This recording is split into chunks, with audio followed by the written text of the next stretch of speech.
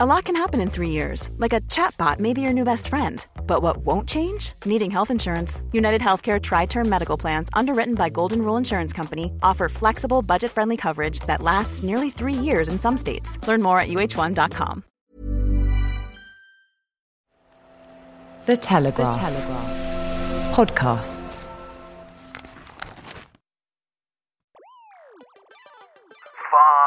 5, 4, 3, 2,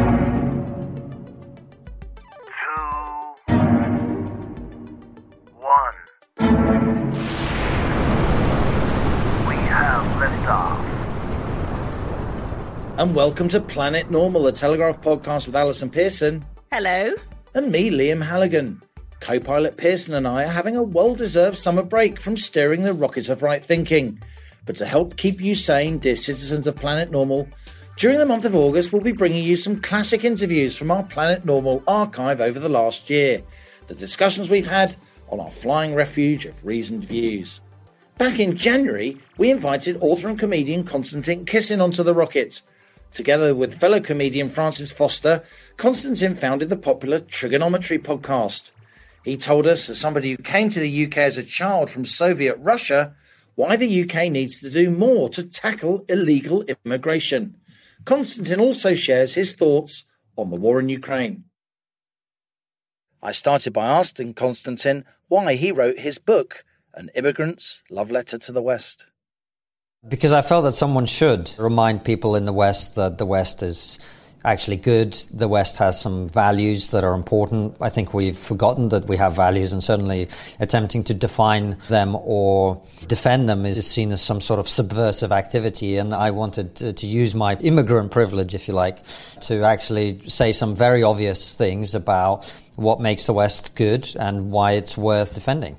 And tell us why it is that your background as a comedian gives you a window on current affairs more broadly. You've made this transformation from being a pretty successful stand-up comedian to somebody who really is now a major commentator on all kinds of cultural and civic issues.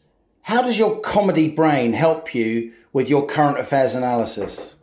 Well, I think one of the first things that comedy teaches you is you go on stage in front of lots of people. And so you get to find out how people feel about certain things in terms of how they react to the things that you're saying on stage and the jokes that you make.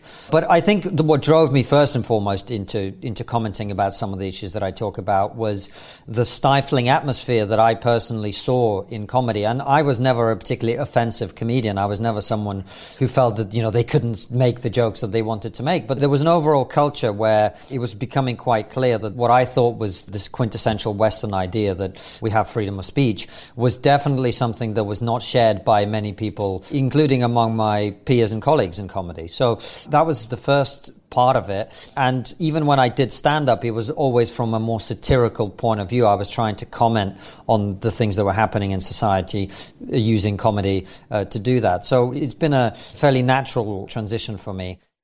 I'm a huge fan of comedy, but I know you feel that comedy in the UK, which has really been a sort of global superpower of comedy over many generations, is now at a low ebb. Why do you think that is, Konstantin? And what is this phrase that you use a lot in your book, please clap comedy? Yes, so I think there are a couple of reasons that I think we should think about. First of all, as in any business, as in any creative industry, as in anything, the main thing is to keep the main thing the main thing. And if you decide that instead of picking funny comedians to put on television screens, you need to pick comedians based on other characteristics, whether it's their background or their gender or their race or their sexuality or whatever, you will reduce the quality. And we've seen with the non-renewal of Mock the Week and the MASH report that as you dilute the brand, people stop watching. And I saw this with my own eyes. So I think one of them is, it's a thing that happens in many areas of life in the West at the moment, is, the focus on diversity becomes so extreme that you forget that you're actually supposed to be making some kind of product. Another thing, of course, is the advent of social media and the culture wars that came on the back of that. You've got a situation where audience members feel much more entitled, and they're more powerful now to complain, because if, in the past 20 years ago, you complained about a joke in a comedy club, everyone just went, it's a comedy club. Well, now you can go on Twitter, you can go on Facebook, and then it might become some kind of, story and whatever. Let's move on to immigration, which is really the heart of your book. It's kind of the recurring theme throughout a book, which covers many different aspects of your life as an immigrant, and aside from the fact that you're an immigrant. This subject's close to both our hearts. We've talked about it a lot over the years. We both have a very positive view of the UK as people whose families have come to the UK. You first generation, me second generation. Let's talk about why so many immigrants to the UK are so mindful of the dangers of these small boats. Some people on the left would say, Suella Braverman, our Home Secretary, how can she possibly be so anti people coming across on small boats when she was an immigrant herself?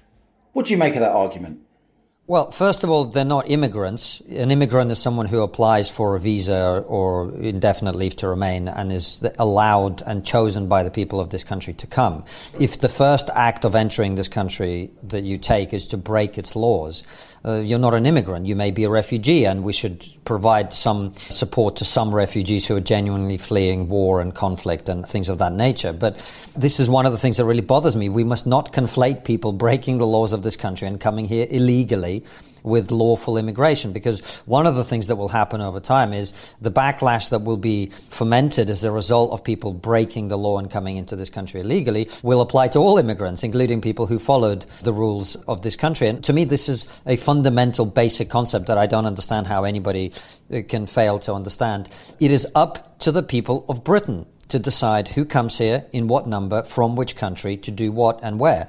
And the people of Britain did not vote to have people coming across the channel in small boats and disappearing into the ether as the moment they arrive here, or to be put up in expensive hotels at public expense. So I think first and foremost we should separate the issue of immigration from the issue of illegal immigration, which is what you're talking about. And then, why do so many immigrants have concerns about these issues? Well, because we know that the types of people who would get in a boat and come here most likely are not the sort of people that we'd want in this country in the first place. There will be some, as I say, among them who are legitimate refugees, but they're likely to be the small minority. And, every society has some people who are undesirable to be allowed into this country. And I think that's why we have an immigration system, to decide who comes and who doesn't. And the people of Britain vote for politicians in order to address that issue. And I think the biggest issue, whatever my own views of this issue are, biggest problem we have is the politics and the policies and the reality on the ground and in the water does not reflect the democratic decisions of the people of Britain. And that is the biggest problem in all of this. You talk about the power of language. Here in the UK, people who are illegal immigrants are often conflated with people who are refugees. Many people say that all the people in small boats are refugees, when clearly they're not, though there may be some, as you also acknowledge. In the States, what used to be called illegal aliens, a phrase that everyone understood, they're now called by some people increasingly undocumented Americans, as if it's America's fault that they haven't got their paperwork in order.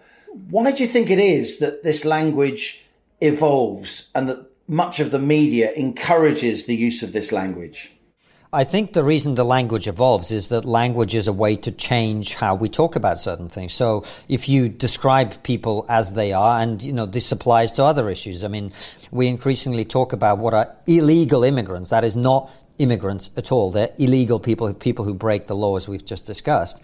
As if they are all refugees, then it necessitates a different approach to dealing with them. And you can say, well, these are all people who are refugees and we must let them all in, or we must have compassion. And we must have compassion always for people, of course. But we also have the rule of law in this country, and the law of the land applies.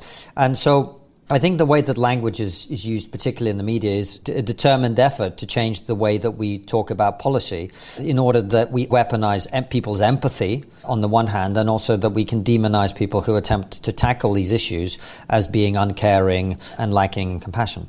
Konstantin, another time when I kind of punched the air in agreement with you when I was reading your book was when you cited polling evidence, and I've seen similar polling evidence, that the UK is actually, when it comes to tolerance towards and respect for immigrant members of the community, the UK is the most welcome and the most tolerant country in the whole of Europe, including the Scandinavian countries. In the world, only New Zealand and Canada are more tolerant of and welcoming towards immigrants. That's according to polling evidence from the Pew Global Institute, who I know you'll be aware of. Yet when people like you and people like me talk about the UK being a tolerant place, we get lampooned, don't we? You see me on the stage at Kilconomics arguing that as a sort of plastic paddy, as the Irish call us, I actually think, despite all kind of historic wrongs and grotesque relations between the UK and Ireland over the years, actually my family's experience has been constantly improving, and all in all, England has really welcomed us. Why is it that it's so difficult for the people who've actually experienced the immigration, people like your family and mine, to get a fair hearing? I think it's because it doesn't match the narrative that people want to advance. I mean, Eric Hoffer has this great phrase that every great movement begins as a cause, becomes a business, and eventually degenerates into a racket. And we've got to a point where we've gone from, in the 60s, 70s and 80s and so on, where there were a lot of problems in this country with intolerance of others. And I know your family would have experienced some of this as Irish immigrants. We've gone from that to a society that is extraordinarily tolerant of others. But the institutions that were created, the agendas that were created, the opportunities were created for people to engage in race baiting and so on, they are still there. And even though the problem is largely fixed, the people who've benefited from that entire process still need jobs, and that's why we continue to obsess about superficial diversity instead of actual diversity of people with different opinions and different points of view. Instead, we obsess with superficial things like skin color and gender and sex and race and all that irrelevant stuff, in my opinion, because that's what our media institutions want, that's what they benefit from. The way this Ngozi Fulani story was covered at the tail end of last year, to me, was just a perfect example of how demented our conversation about race has become. And that's because... That was the interaction that she had with Lady Susan Hussey in Buckingham Palace, the Where Were You From scandal. And you'll remember, it was the story of a woman being slightly inappropriately asked where she's really from, and the BBC and other mainstream media in this country covered it like it was a terrorist attack. And I'm not exaggerating. They gave it headline coverage on the front page. And that's because this is what gets attention. This is the media narrative. And it's, as you know, completely unrepresentative of the way that people in this country relate to each other. This is not a racist country. Black people and ethnic minorities like me are not walking around constantly being assaulted or abused or mistreated or whatever. It doesn't mean there aren't a few racists, as there are in every country. But it's what sells. It's what gets people's attention. And, as I say, there are a number of people who benefit from this being an ongoing conversation, so that they can be diversity czars on NHS boards and so on and so forth. And so I think it's a self-fulfilling prophecy. People claim this country is intolerant, and then they benefit from that, and then the conversation is perpetuated. But I think it is so far divorced from the experience of ordinary people. That's why when you and I do say it, while of course there are some people who will push back against it, actually the vast majority of people know it's true. And the feedback I had from people from every background, black, white, etc., to the book proves that to me. In a nutshell, Konstantin, what does it mean to you that you, a kid born in Russia, during the Soviet Union, you've been able to come here to the UK, you've been able to make Britain your home physically and emotionally and psychologically? What does Britain mean to you? Opportunity. I think that's what it means to every immigrant who comes here wanting to better themselves and to contribute to the country to which they've come. The thing that I'm really proud of is the Trigonometry, the YouTube channel and podcast that I host with Francis Foster. It's now a small business that employs lots of people from all sorts of walks of life who otherwise would not have had a job or would not have had as fulfilling a job as they do now. I think that's really the promise this country offers people. Come here, make it your home, and seize the opportunity opportunities that are everywhere around you. Make something of yourself, contribute, pay your taxes, add to the conversation, whatever is the method by which you're going to contribute. This has become an unfashionable thing to say, but I think the job of immigrants, first and foremost, is to come and embed themselves into the culture, to integrate, and to make sure that they are worthy of the opportunity that they've been given, because there are billions of people around the world who would quite happily swap places with us. They don't have that opportunity, and because we do, I think it's really, really important that we capitalize on it as fully as we can. Finally, Konstantin, what is the off-ramp when it comes to Russia, Ukraine? How can we get back to a situation where there isn't warfare on the continent of Europe? I think I said on Question Time last year in March, when the war first broke out, that I think the likely outcome is going to be that Ukraine ends up conceding that Crimea is Russian and giving away portions of the two eastern regions, the Lugansk and Donetsk regions, in exchange for what I think it needs, which is permanent security. And I don't mean, words on a piece of paper. I mean some kind of arrangement, whether that looks like NATO membership or, a UN peacekeeping force, or whatever creative solution might be created. I think the thing that would be foremost in Ukrainian minds is making sure this never happens again, and it can't physically happen again. And in exchange for that, I do think you'll understand this even better than I. I mean, the value of Crimea to Ukraine is actually quite small. The value of Crimea to Russia strategically, culturally, historically is very high. Because it's where its navy's been based for hundreds of years. Yeah, well, it's center for Russia to project its power into the Black Sea and beyond. The Mediterranean, the outside world. Exactly. And so giving that up would be a big deal. And of course, it would be a massive personal humiliation to Vladimir Putin. So I think once you start messing with Crimea, you're getting yourself into a lot of danger. But I have to say, I think the truth is that neither side is tired of fighting yet. And so until that happens, I don't really see that you're going to make any progress in negotiations, because from the Russian side, the casualties, while to Western eye they seem extraordinarily high, and of course 100,000 is the numbers that are being bandied about, is huge. As you know from Russian history, Russia has an appetite or a tolerance for casualties that is quite unlike almost any other country in Europe. So 25 million in the Second World War. Yeah, and across the whole of the Soviet Union. The Great Patriotic War, as we call it, was an exception in some senses. But look at the Winter War against Finland, a war actually I think that is much more like the one that we're talking about here, in which the Soviet Union sacrificed hundreds of thousands of men in absolute slaughter in Finland against a much smaller country for very little territorial gain. But they were prepared to make those sacrifices for quite a long time before they relented. So I think that's how it looks from the Russian perspective. The casualties are not troubling them yet.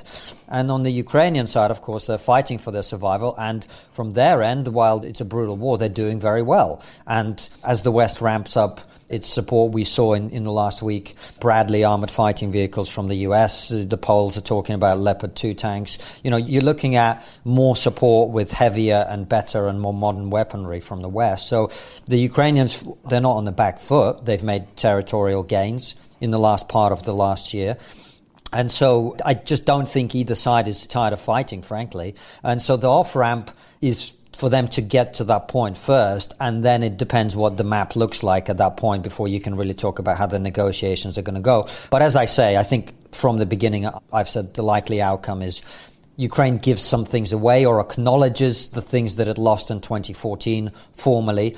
But in exchange, the Ukrainians, I would imagine, feel that they must get permanent security, and that would look like something like Ukraine joining NATO, as Sweden and Finland, by the way, have now done. I think this is, from a strategic point of view, this has been a disaster for Russia, an absolute disaster, no matter how it ends, unless they're able to turn the tide and, conquer Ukraine, which I don't think is going to happen.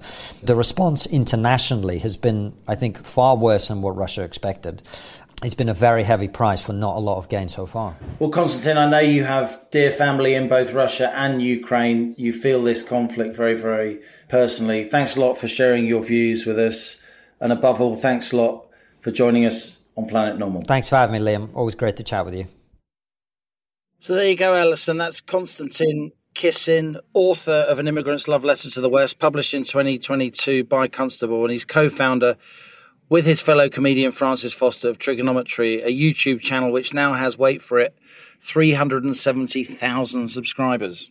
I absolutely love trigonometry, and it's a huge pleasure to hear you talking to Konstantin, Liam. I'm sure listeners will think, as I did, that we could have listened to you talking for hours. Such an intelligent, thoughtful guy. I think what jumps out at me really, and what, like you, I was punching the air at moments reading the book. He's talking about the West has values worth defending. And it's strange, but it's just a painful truth, really, that we do need now the outsiders to come and remind us of that. What we've seen in the West, this has cropped up on Planet Normal before, is the expansion of what they call luxury beliefs that can be held by people who don't, as Konstantin's family, live in a totalitarian society where being able to get food, let alone a decent education, cannot be taken for granted. And I really welcome that, particularly from his book. It's stated very, very powerfully. We have lost gratitude for the amazing society which the wartime generation bequeathed us. I often think of them, Liam. I often think of my grandparents and great-grandparents' generation who laid down their lives so that their great-grandchildren could diss everything that they died for. But it's a terrific book. Highly recommend it. I was struck by many things that Konstantin said. For him to say, with his huge knowledge of not just Russia, but Ukraine as well, dear family in both countries, he has, I know, for him to say a couple of times during that interview that he thinks neither side is yet tired of fighting does suggest that this ghastly conflict is going to continue for much of 2023 at least. But I did want to end just by talking about his book a little bit more. If you look at the chapter headings, Trust Me, West is Best, a reality check for Westerners, Stop Feeling Guilty about Race, Whiteness and Slavery, Free Speech and Why It Matters, How Language Conceals the Truth, Why We Need Journalists, Not Activists.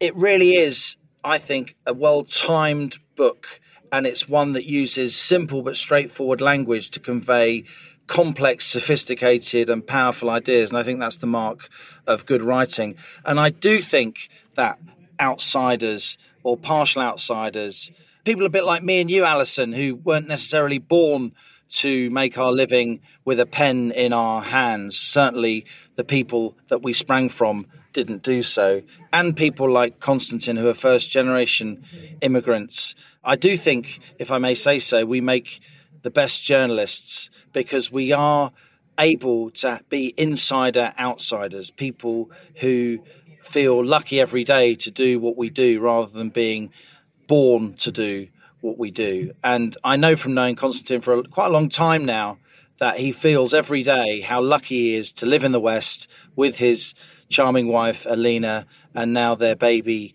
boy, making their living honestly, speaking openly, truth to power. And I'm personally really glad he's here.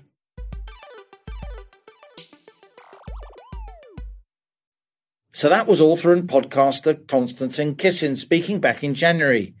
In March, Planet Normal landed a really big interview. The last interview, in fact, with former Chancellor Nigel Lawson.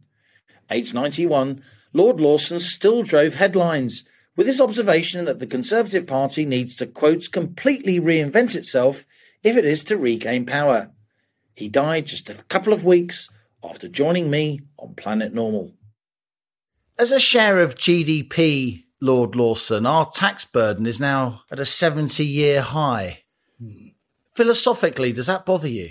Well, it's certainly undesirable and unsatisfactory.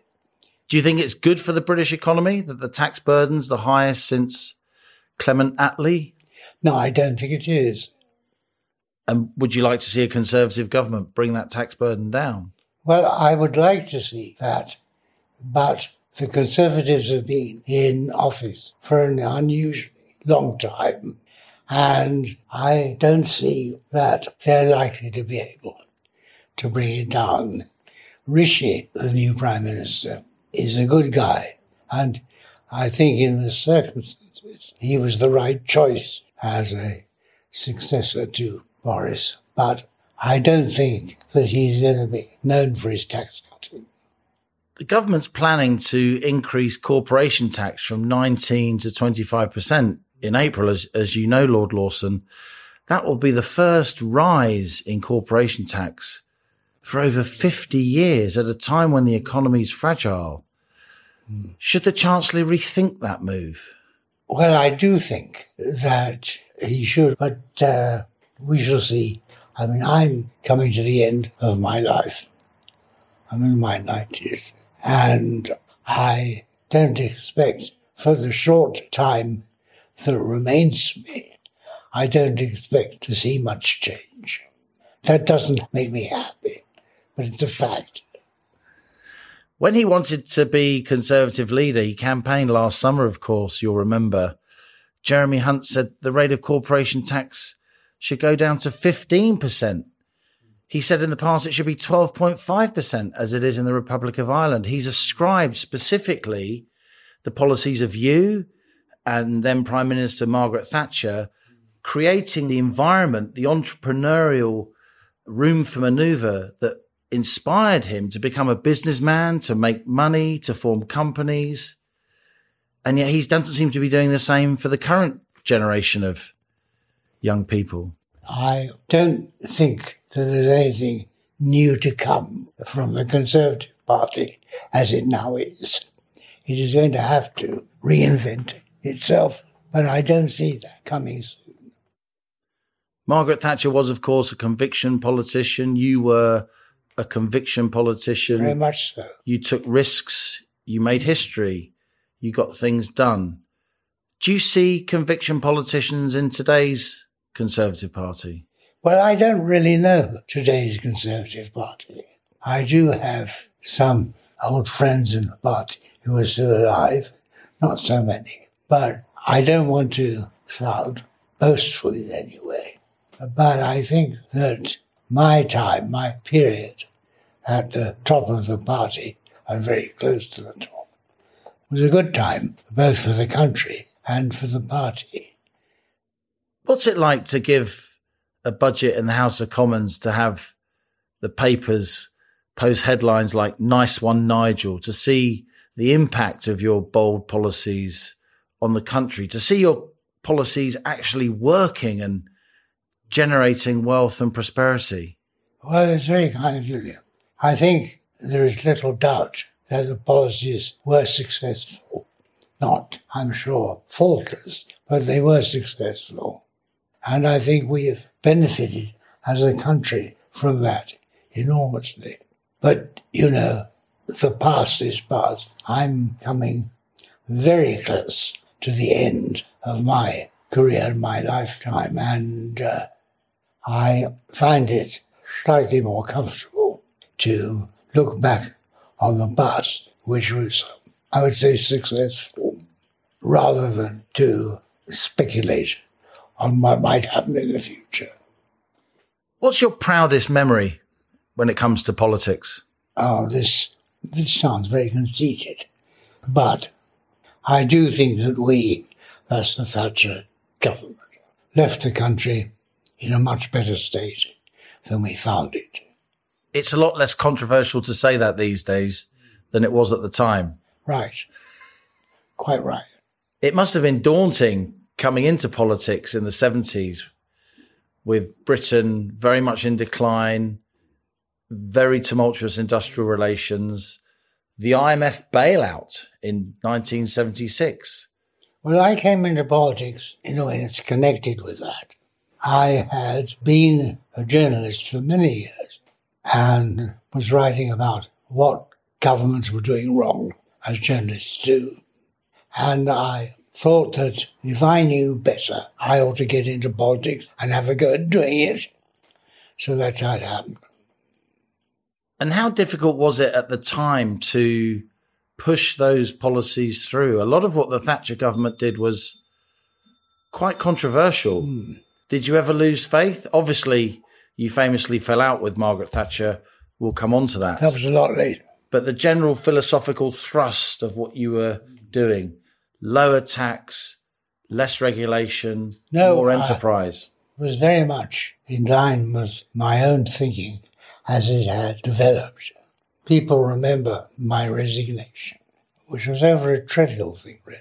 You fell out with Mrs. Thatcher's advisor, Alan Walters, didn't you? Yes, that's right. But I always felt that this was an error on her part, as one would have said. an error on her part. But if you say to a Prime Minister, as I did say to her, unless you get rid of Alan Walters. It's him or me, you said, basically, didn't you? Yeah. That's a big move for you. It was. And it was not planned, but that's where we had got to. But meanwhile, we had achieved a great deal in government together, very harmoniously. As you outlined in your memoirs, of course, The View from number 11, I think Sir Geoffrey Howe's resignation, your resignation, you two lit the touch paper for the beginning of the end of Margaret Thatcher. What was it like to watch her from the back benches basically self-implode? Well, it was very sad, I thought. I don't think it was any good for the Conservative Party, nor any good for the country. But what happens, happens. Did you feel a bit of guilt? You were an extremely powerful chancellor, a symbol to a lot of the country. Yeah, well, it's a big job. And your resignation certainly gave her a good shove towards the exit door. Well, I think it did play a strong part in that, but that was not the intention. The intention was to preserve and protect the course on which the government had been working for a considerable time. But anyhow, life, whether you're talking about political life or any other form of life, is unlikely to be an unalloyed period of success. Was she the greatest British Prime Minister since Churchill? Yes, in my opinion. She was obviously not perfect. None of us is. But I think she was certainly the greatest leader that the country has had and the Conservative Party has had since Churchill. And if you remember the depths to which this country has sunk before she came on the scene and was surprisingly, in many ways, elected leader, then the difference is very great indeed. So, although it all went sour at the end, I think that by and large it was very successful. You and I have talked over the years about the way the Western world's responded to the global financial crisis. We've talked a lot about how central banks have responded, quantitative easing. We've expanded the central bank's balance sheet by almost £900 billion. You've seen a lot of politics and policy over your long life as a journalist and a politician. Are you worried about that? How do you think all this money printing will end? Well, I can't give you a prediction, but I am concerned. I'm not impressed by the intellectual mood of the present day. And how do you think the Bank of England's getting on? I know you were very concerned about inflation in 2020, 2021. The bank was saying until late 2021, this inflation was transitory. But even before the war in Ukraine, we had inflation at a 30-year high, didn't we? Yes, it's been going wrong slowly, but for a long time. I think the bank is an institution that needs to be led by a governor who understands all these things. I think Mervyn was a particularly good governor, but I don't think that since his time the bank's performance has been particularly great. What are your thoughts on Boris Johnson? How did you feel in December 2019 when he won that landslide? Well, I was very keen that he would be elected leader because the direction of government needed to be changed, which meant a change of government, and it meant supporting the Tories under Boris Johnson. He is an enormous talent, but the one thing he's really good at is winning elections. There is no Conservative who has ever won the election for Mayor of London. And He did that twice. He did it twice. So what was his downfall? Well, sorry,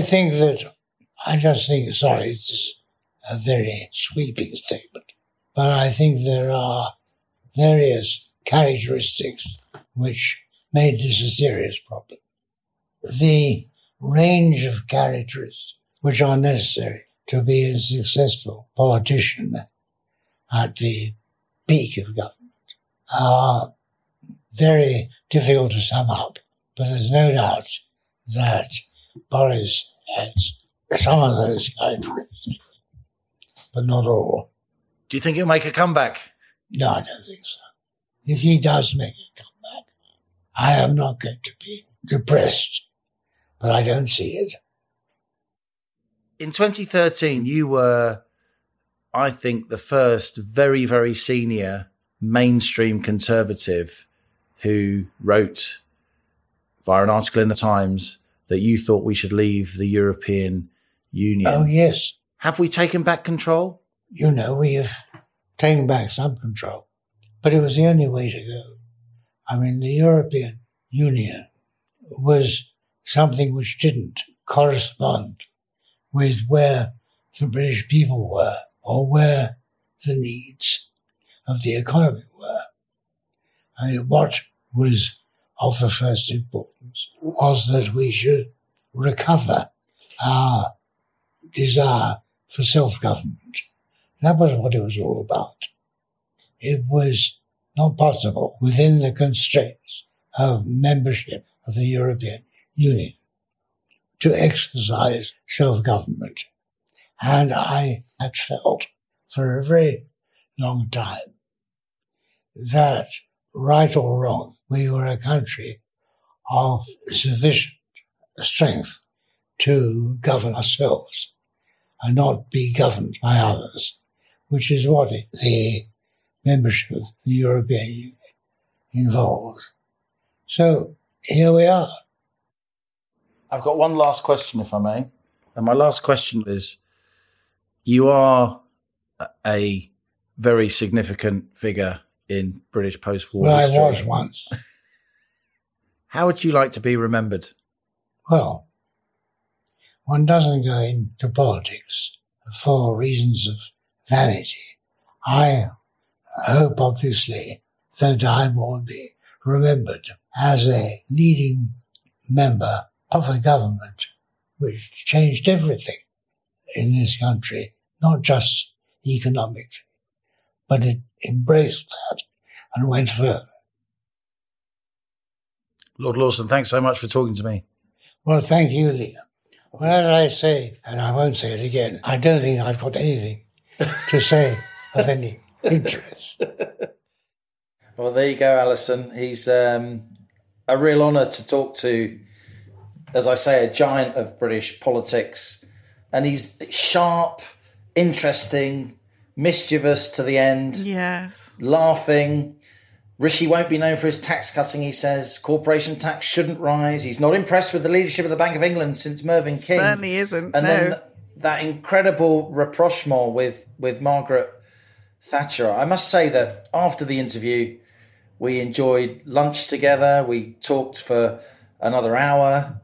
He was recalling in incredible detail a lecture he gave in 1984, the famous Mays lecture. Economic historians will know all about that, where he basically flipped round the whole economic orthodoxy of how Western economies run themselves, paving the way for Bank of England independence. He was recounting cabinet meetings, literally telling me where people were seated and what they said. It was, journalism isn't always easy, but it was a huge pleasure and an honour for him to invite me to go and see him and to talk to him on tape, albeit quite briefly.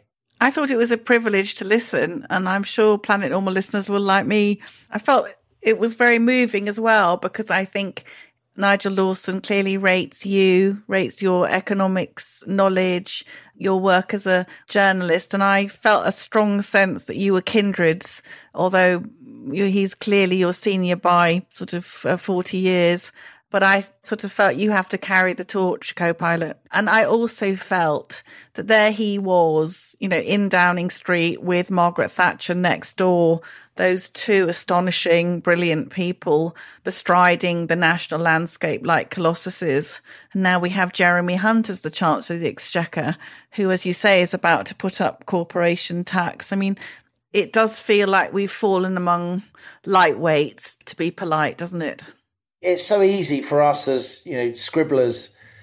We're bystanders, we're commentators, Alison. It really hit me hard. And he really looked at me with a beady eye and said, I thought the government was doing something wrong, so I wanted to do something about it. As somebody who... Yeah, he was a journalist. Came up through the Financial Times, Spectator, when he was, quite late in his life, actually, in his early 40s. He got into Parliament in Leicestershire, in Blaby, of course, and rose very, very quickly and became this hugely influential figure. And I do think, we laughed and joked. It was a lot harder back then to say that his policies, that Margaret Thatcher's policies ultimately did the country good. But even among a lot of my friends on the left, I have many, many friends on the left, as you know, Alison, they acknowledge, albeit behind closed doors, it was crazy. We did need to do something about the country.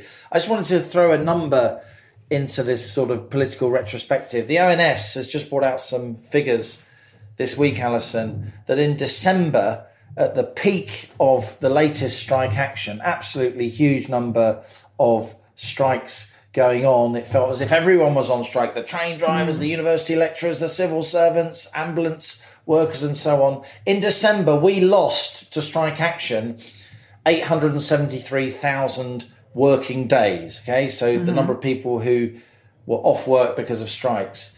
At the height of the winter of discontent, or just before in September 1979, rather than 870,000 days lost, in a single month, we lost 11.7 million days to strike action. It just shows you, as Lord Lawson brought out so brilliantly there, the huge progress that was made, and it was painful, it was difficult.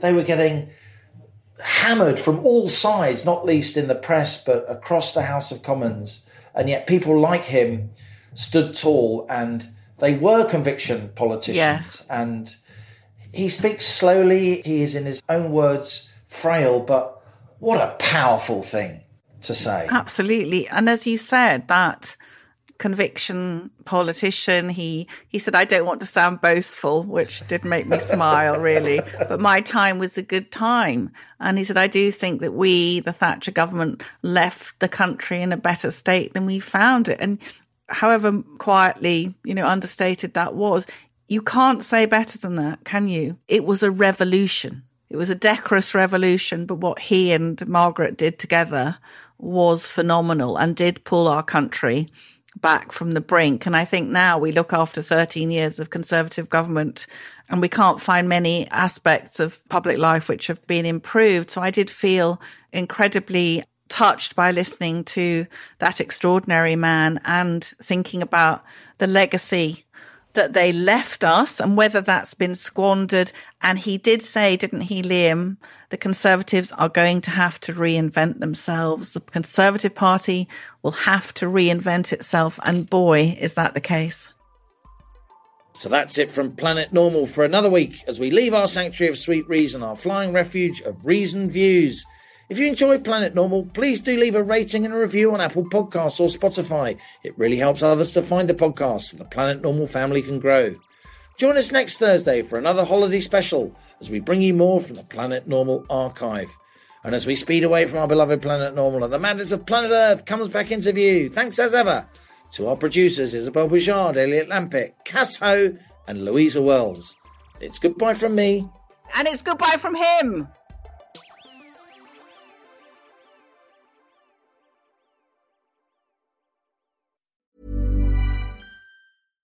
Hi, I'm Daniel, founder of Pretty Litter. Cats and cat owners deserve better than any old-fashioned litter. That's why I teamed up with scientists and veterinarians to create Pretty Litter. Its innovative crystal formula has superior odor control and weighs up to 80% less than clay litter. Pretty Litter even monitors health by changing colors to help detect early signs of potential illness. It's the world's smartest kitty litter. Go to prettylitter.com and use code ACAST for 20% off your first order and a free cat toy. Terms and conditions apply. See site for details.